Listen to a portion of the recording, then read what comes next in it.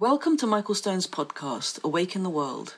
This podcast is part of an online community library we're developing, one that contains podcasts, videos, transcripts, and booklets based on Michael's talks. The goal of this library and this podcast is to bring mindfulness and mental health into the spotlight. Through this work, we're creating new ways to wake up through socially engaged, conscious, spiritual practice. We're creating a culture of compassion and collaboration. We've left our physical monasteries, and we're bringing them online. Before we get to today's podcast, I want to take a moment to ask you to consider becoming a patron of this podcast through Patreon. Pledging is easy and can be as little as $1 per month. Just go to patreon.com/Michael Stone and click on the big orange button on the top right of the page. Thank you for listening.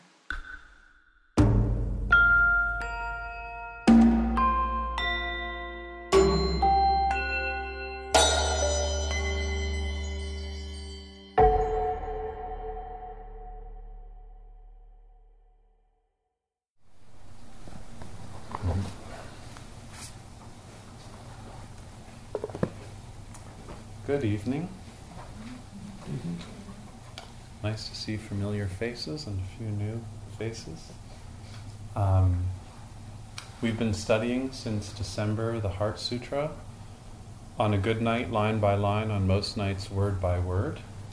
And we've been taking our time to look at the Heart Sutra, which is probably one of the most popular Buddhist texts and chants. Instead of as a source of doctrine, as a kind of teaching or insight, direct yogic insight, that cuts through using negation and this teaching on emptiness, everything we're holding on to, most especially our viewpoint.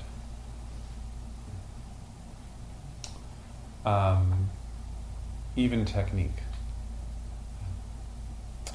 And after last class, there were a lot of questions about dependent origination, and so I want to try and just refine that a little bit. There was some confusion, and so I'll start off with the passage we were working with last time, which is John Cage's response to the Heart Sutra, from his poem "Art and Overpopulation."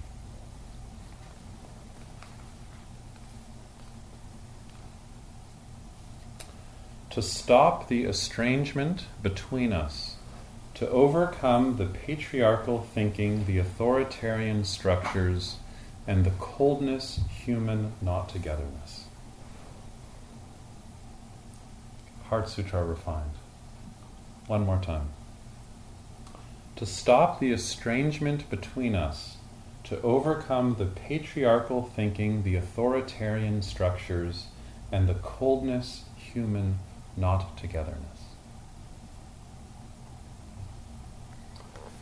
So it's interesting to notice the authoritarian structures of the mind. And in the simple exercise of noticing sound, the first way we notice that is a separation's made where a sound is turned into an object, and then there's a subject that's experiencing the sound. And so as soon as there's preference around the sound, then there's a me that is listening to the sound. And one of the things we've explored in the past few weeks is how if you actually try and find the location where the ear ends and sound begins, you can't find it. And we were talking about that in relationship to the line in the Heart Sutra that says, no eye, no ears, no tongue, no body, no mind. So if there's no I, there's no form. And if there's no form, there's no realm of sight, which is a reversal of dependent origination. So, again, as a review, in Buddhist psychology, there's this notion that consciousness is dependently originating, which means that unlike in our Western philosophical framework where we think there's just this thing called consciousness, and because there's consciousness, the eye can see the green wall. But in Buddhist psychology, and some of you can watch this in your meditation practice, as soon as the object and the sense organ come together, let's say the ear and a sound come together, then there's a realm of listening. But listening consciousness or ear consciousness is not a permanent thing. You see? The consciousness occurs when the sense organ and sense object come together. And that's the beginning of what's called dependent origination. And the core of that teaching is trying to show you, not through doctrine, but in verifiable, visceral, embodied experience, that, just before you get enlightened, you'll hear a little ring. But if your ethics are not good, nothing happens. It's just a ring.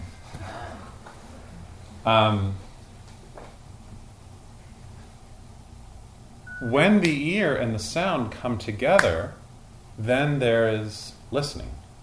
You see? You should just keep that on.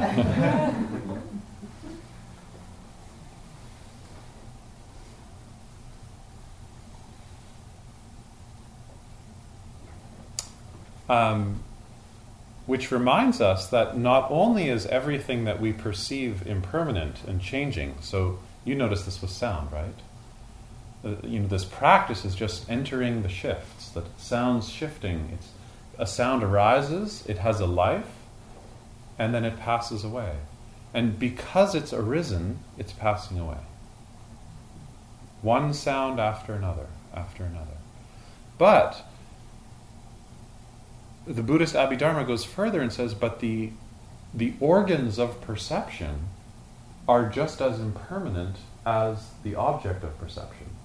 So it's not just that this floor is impermanent or that the sounds are impermanent, but the sense organ, the apparatus that one uses to notice what's being noticed is also impermanent. And the fact that you say, I am noticing something, the creation of a me that's noticing something is also dependently originating and has no continual substantiality in time and space. Sorry. And you can watch this in the mind, right? At some level, you realize that everything is changing. And so the only way the mind can get a handle of that is to get bigger than the physical and to get metaphysical and create a story about it. And then in our story about it, we create a me that is experiencing what's occurring. That's the background. And we spent, I think, the whole Tuesday last week on this. But then the Heart Sutra is saying, no, actually, if you really look for the eye, or the ear, or the nose, or the tongue, you can't find it. Because your ear does not start in one place and end somewhere else. That's actually taking the ear and turning it into a thing. But the ear itself is interdependent with all of these other factors, like 12 billion years of evolution. You see? So that it's cutting through the doctrine, or the way that you turn the technique into a kind of doctrine. No eye, no ears, no tongue. That every form, including your ear, is characterized by... What's that? Emptiness and impermanence. If something's impermanent, it's empty of substantiality because it's flowing. And if everything has the characteristic of emptiness, it means that there's no such thing as a thing. Because everything is dependent on so many other things. You see? This reminds me a little bit of the end of the Bhagavad Gita. Has anybody read that? Bhagavad Gita? So at the end of it, after Krishna and Arjuna go through their whole whatever they went through together.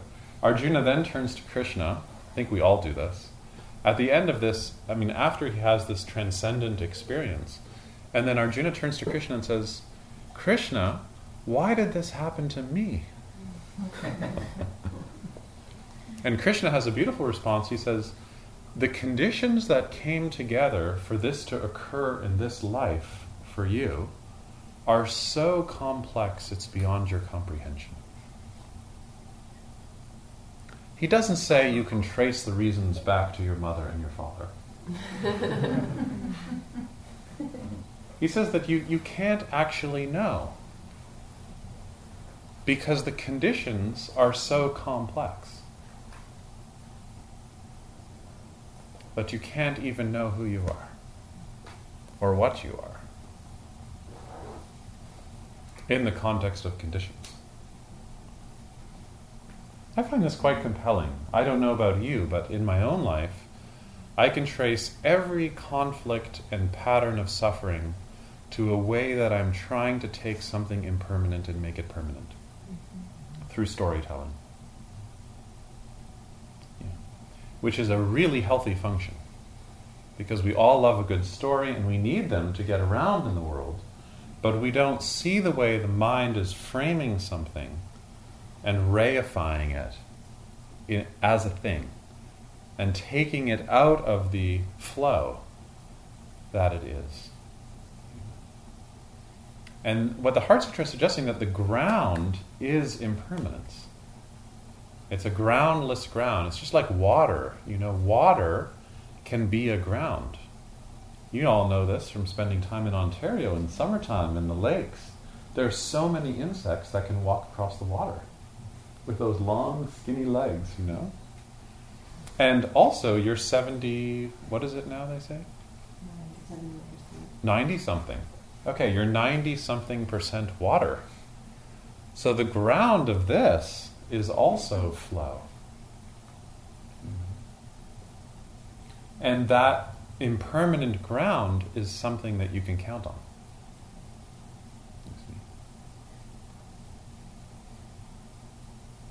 Are there any questions before we keep going? Don't take my word for this. Even just watching the mind in the meditation practice, right? You're just watching how thoughts just parade through awareness, one after another, with no beginning, we don't know where they come from, and no end. Likewise, sensations, images, feelings are moving through awareness. And noticing that flow from a place of stillness unties a really important neurotic knot that most of us are in, which is referring all of that stuff back to a me. Like somehow these sensations are mine. Or that sound reminds me of something. Or I am listening to the sound. As opposed to really tuning into the visceral experience of sound and seeing that it doesn't refer back to a me. And I like to play around with this in yoga asana class. Because you can enter into a yoga pose where patterns of sensation are creating a lot of feeling. Does this happen for anyone tonight? And whenever a lot of feeling occurs, the mind quickly creates a story about it. And then we're in a relationship to the story, which is a kind of virtual reality, rather than the flow of what's arising. Right? But then what's interesting is the narrative, if you look at it, that's created, has me as a central character. You see? And then we've put the experience into a context of this anthology of I, me, and mine. Chapter after chapter we're writing how my life is going for me, as if it's ever going to really fit. And then we try and make it fit in all kinds of ways, and then our relationships suffer. because nobody wants to be fit into your narrative. Well, they do in the honeymoon. But then after the honeymoon, people don't want your story anymore. Because nobody can fit into the frame. You see? And so, seeing the framer framing the experience reveals intimacy. So, the definition of nirvana means to extinguish or to blow out. The definition of nirvana in one place in the Pali Canon is nirvana is the relinquishing of wanting. So when wanting is relinquished, the self-image is blown out. This is a kind of nice definition of nirvana. So when wanting is relinquished, the self-image is blown out. And we've all had these momentary experiences of this. But then when the authoritarian mind comes in to make it all into this great story again, you get what John Cage calls cold human not-togetherness. So that this kind of reification of stories is the enemy of intimacy. The enmity? The enmity? Ooh, I don't even want to go down that. I had an image that just came.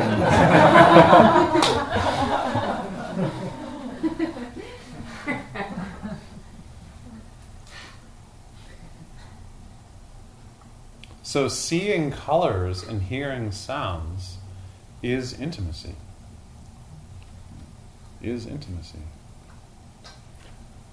There's a text I've been quoting from for a long time that has never been translated into English, and Ronit just found that it was just published the first time.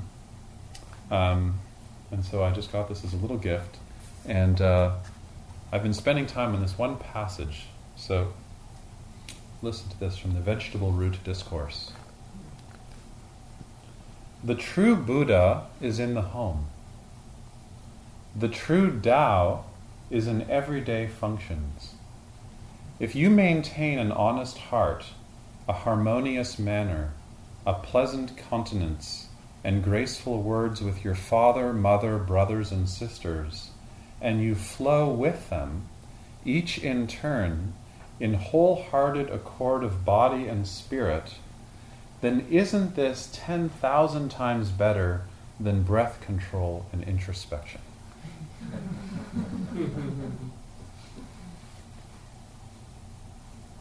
This is your life.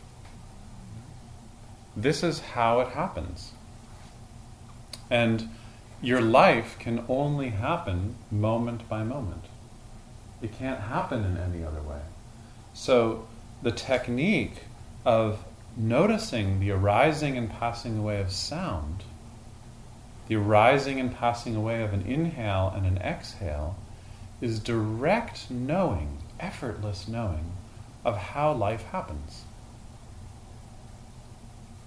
We're not looking for the true nature of reality, because that fixes reality in a preconceived idea. What we're looking for is the ground that's flowing. So not how life is, but how life happens. How life happens.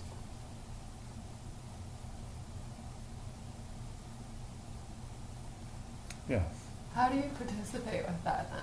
Like, if life is happening, like, what do you do? Like, you go with the flow, but... You see, what the Heart Sutra is about to say is that you can't go with the flow because there was no you to begin with. Mm. You see? That's like we were talking about last week. Imagine if you got enlightened and then said, oh, enlightenment, just like I thought it would be. Exactly like I knew it would be. So your idea of enlightenment separates you and enlightenment. Your idea of going with the flow assumes that there's a you that's going to flow.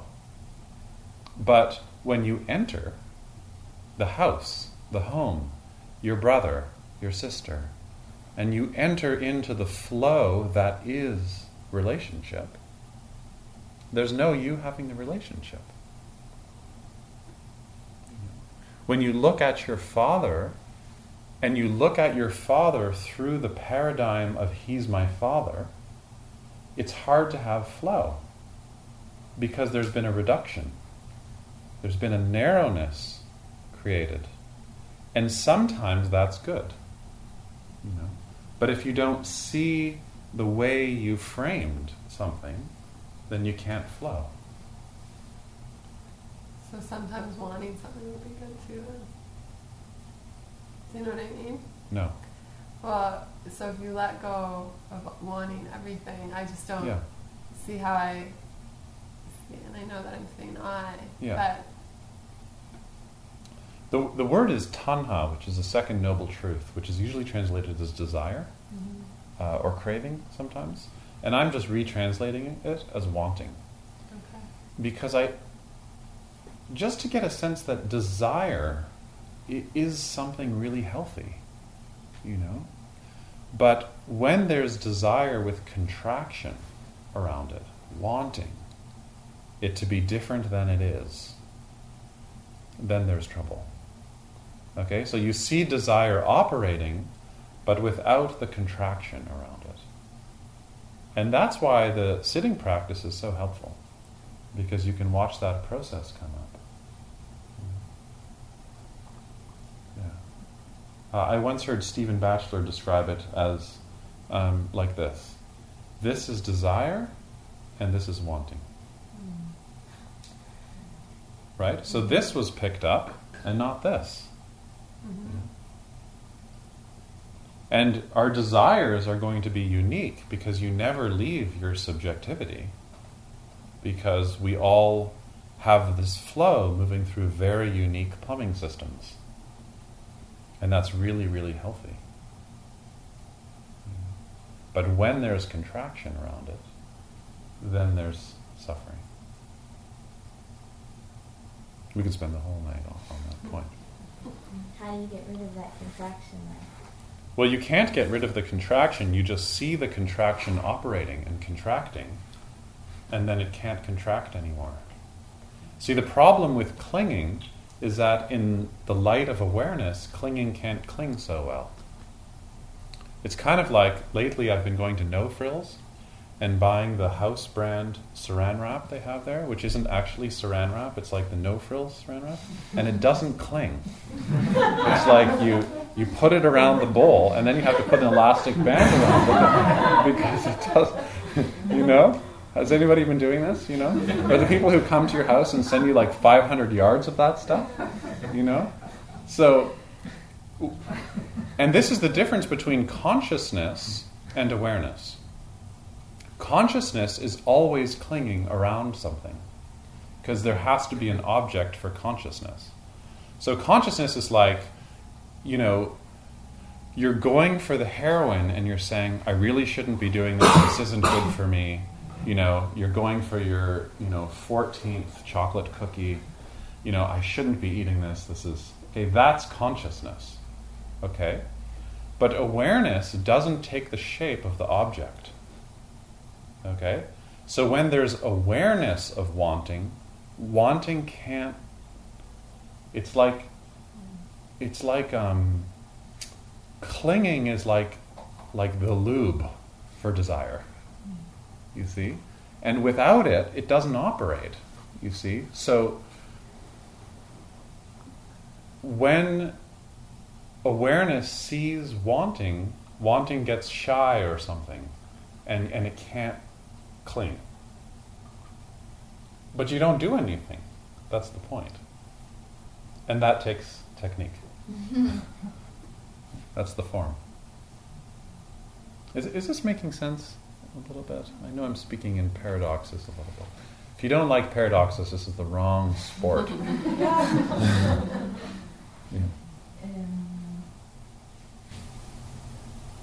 I am thinking in frames again, like it's a very concrete doubt I have. It's about when you have sons or daughters. I think you have to. I mean, I don't know how you can practice all you are saying with kids. Mm-hmm. If you have children, Yeah. you are a mother. Yes. So I am in the frame of Yes. mother, and Yeah. my daughter's in the frame of daughters. So Yes. and they are in a context or a frame that Yes. is a family. Yes. So Yes. And the family is framed in a cultural version of family, and that culture is framed in, and it keeps going. But even just to go to the relative level of a mother and a daughter, that daughter does not belong to you. Absolutely. no. I know, just speaking of the flow again from the vegetable root discourse there, that with my son, when I'm flowing with him, there's no authoritarian structure happening. We're just flowing together. And there's a lot of space. And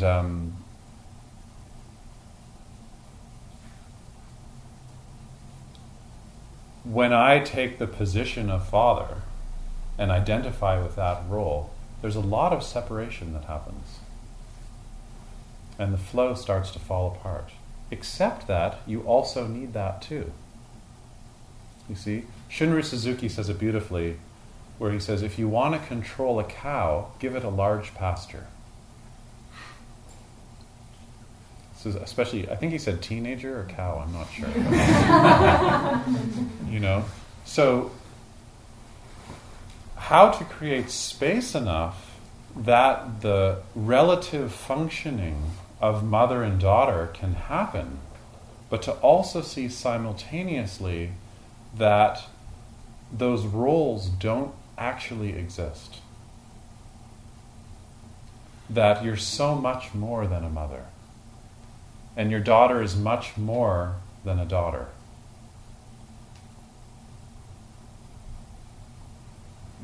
I could tell a story about this if you haven't read The Inner Tradition of Yoga. Has anybody not read that? If you ever see that title on a book, you should go grab that book right off the shelf. But there's a story in it that is a story of Krishna that some of you might know is a wonderful story exactly about this, that Krishna's mother is playing in the park on Sarovaran, and Krishna is over with some kids in the sandbox eating dirt. And Krishna's mother calls out and says, "Krishna, are you eating dirt again?" And Krishna says, and the other kids behind Krishna are going, and Krishna is keeping his mouth closed. So his mother comes over and pulls him by the ear. People do this anymore? Pulls him by the ear and opens his mouth so wide and looks inside of his mouth and sees that it's caked in sand. And then looks at the sand and then looks into the back of his palate, and suddenly everything goes black and she sees just his tongue, and then she sees the moon, and then she sees the stars, and then she sees herself as Krishna's mother, and then she passes out. She falls down in the park. And then Krishna kneels over her and waves over her the illusion that she is his mother. And then she gets back up and everything's okay. Should we unpack that a little bit? So this is like the typical relative, like she is the mother taking care of the kid, and you feel like a mother when you're doing that. And Krishna feels like he's that mother's child, right? But she has this experience looking in his mouth where she has this kind of mystical experience where she gets out of herself for a minute. She sees his mouth, and then she sees the stars, the moon, then she sees her self-image as the mother. And it's almost too much for her, and she passes out. Most interpreters say it's too much for her, and so she can't have an awakening experience because she can't let go of her identification as being a mother. And I actually don't buy it. My interpretation, and we can argue about this, but my own interpretation of this story in the book is that it's actually, she wakes up to the fact that she is both. She is both. That is the experience. The passing out is the experience of realizing that she both is a mother and she's not the mother at the same time. And that as parents, one of the things we're most identified with is being the father, being the mother. This is my son. This is my daughter. But actually our kids don't belong to us. They're not I, me, or mine. And as the Heart Sutra will remind us, because they're impermanent flows, they don't actually exist.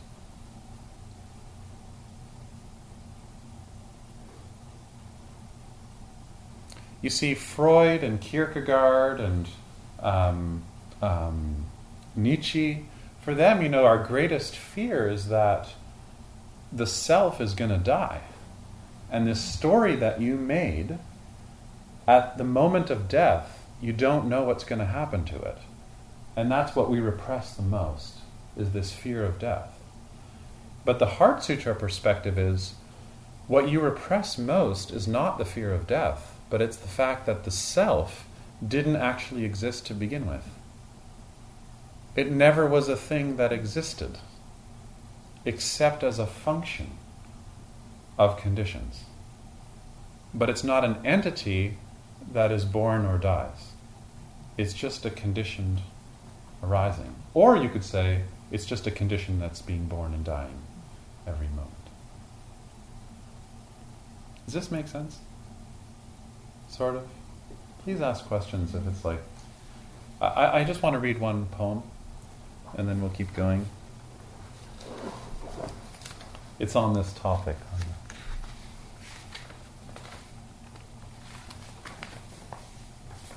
This is by a great American poet. Don't often hear that much about, named Jack Gilbert. It's called Tear It Down. Tear it down. We find out the heart only by dismantling what the heart knows. By redefining the morning, we find morning that comes just after darkness. We can break through marriage into marriage. By insisting on love, we spoil it, get beyond affection, and wade mouth deep into love. We must unlearn the constellations in order to see the stars. But going back towards childhood will not help. The village is not better than Pittsburgh. Only Pittsburgh is more than Pittsburgh. Rome is better than Rome. In the same way, the sound of raccoon tongues licking the inside walls of the garbage tub is more than the stir of them in the muck of the garbage. Love is not enough. We die and are put into the earth forever. We should insist while there is still time. We must eat through the wildness of her sweet body already in our bed to reach the body within that body.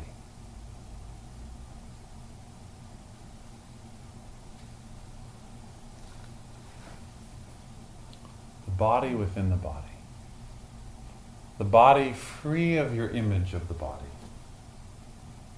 And I love the title, Tear It Down.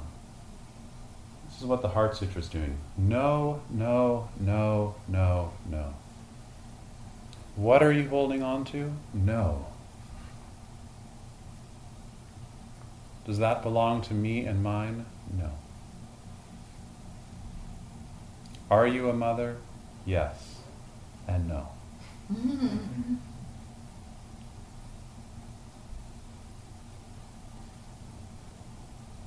even when the child is in the mother, you have this placenta that maintains a separation, that feeds both the mother and the infant growing there.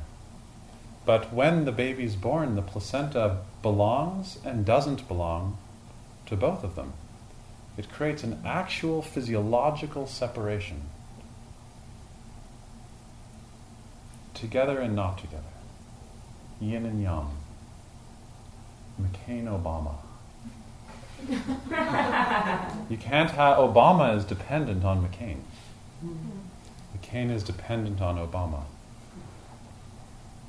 You can't have a prison and people on the inside without the outside. Interdependent.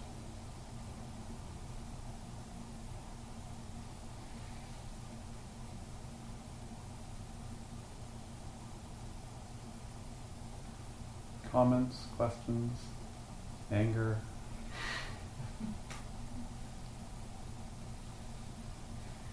I get confused about the role of the frame and the role of the relative positions. Yeah. It seems to me they're important. The frames are important to be able to say at a certain point, you were a child, I'm the parent. Yeah. But also to be able to release the frame. And it seems to me, so the Buddha, for example, is the idea that he would have been living without any frames, or he would have just been seeing through them as he was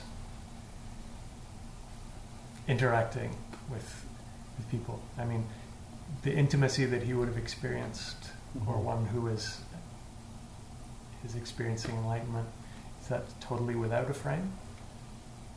Is that possible? Well, I'm not going to speak for the Buddha, or I'll be kicked out of here. Really,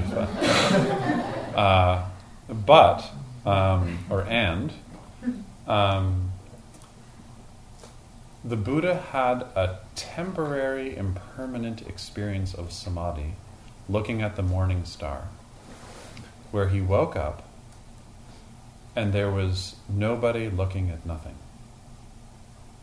And you've all had a momentary experience, making art, making love, making music. I think for most young people, their first spiritual experience is listening to music.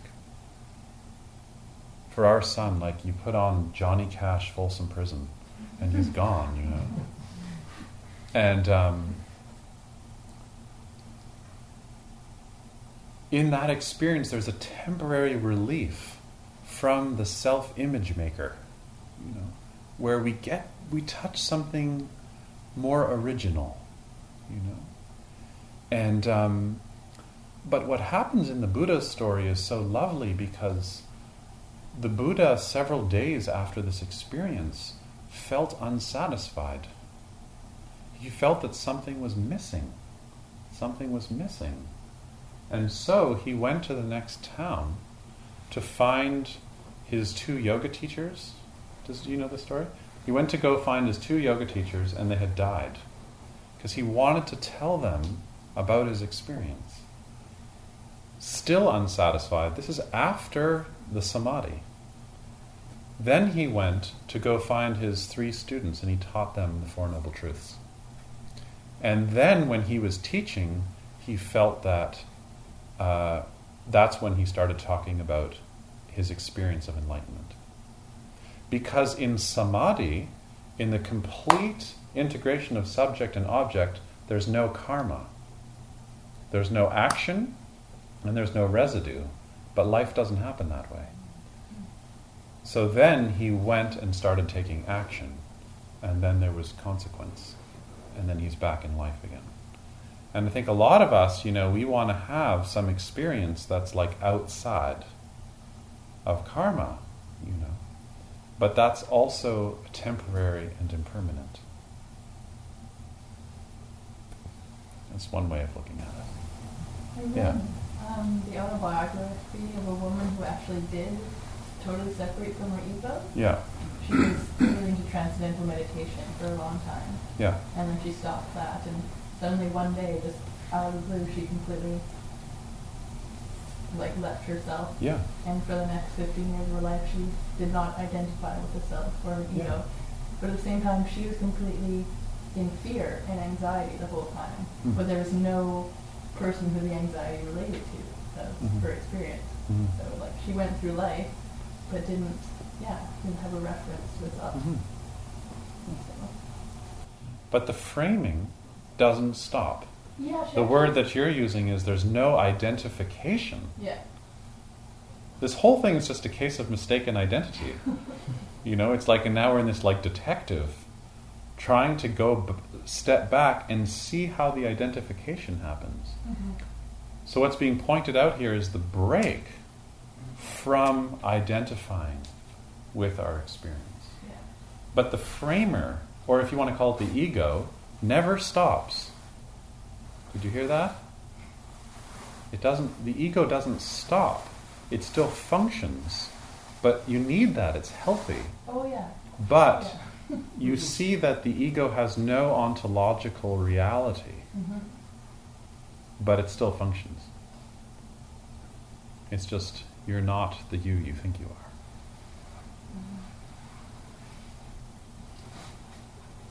Breaking through marriage into marriage. I love this, like breaking through her body already in your bed to touch the body.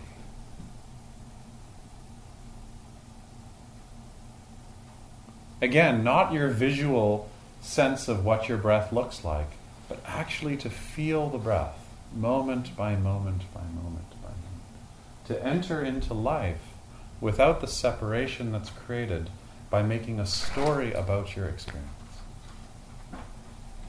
Yeah.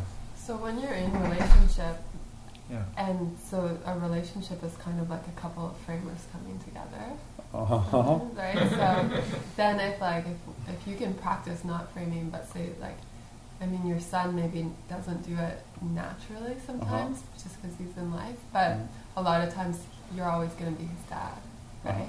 So how do we practice with the other framers, even if you start seeing through your frames? I mean, I think one of the things that seems to happen is when you start to see how your framer operates, you can start to see other framers operate, and you can see how you're being framed. And you just have to live with how you're being framed sometimes. Sometimes. Yeah. I used to actually be a framer. Oh yeah. So I'm really confused. I used to do Maybe another time there's a wonderful, one of the Buddha's descriptions of how this operates is actually a passage called The House Builder, where he talks about the mind as a framer. If anybody knows that, it's amazing. He goes into detail about how a house is framed as an analogy, as a teaching tool.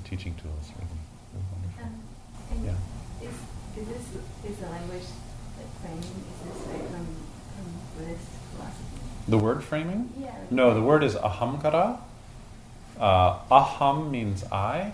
Kara comes from the root kara, which is where we get the word karma, which means to make. So it's I maker, the I maker. Or mamamkara is the me maker. So,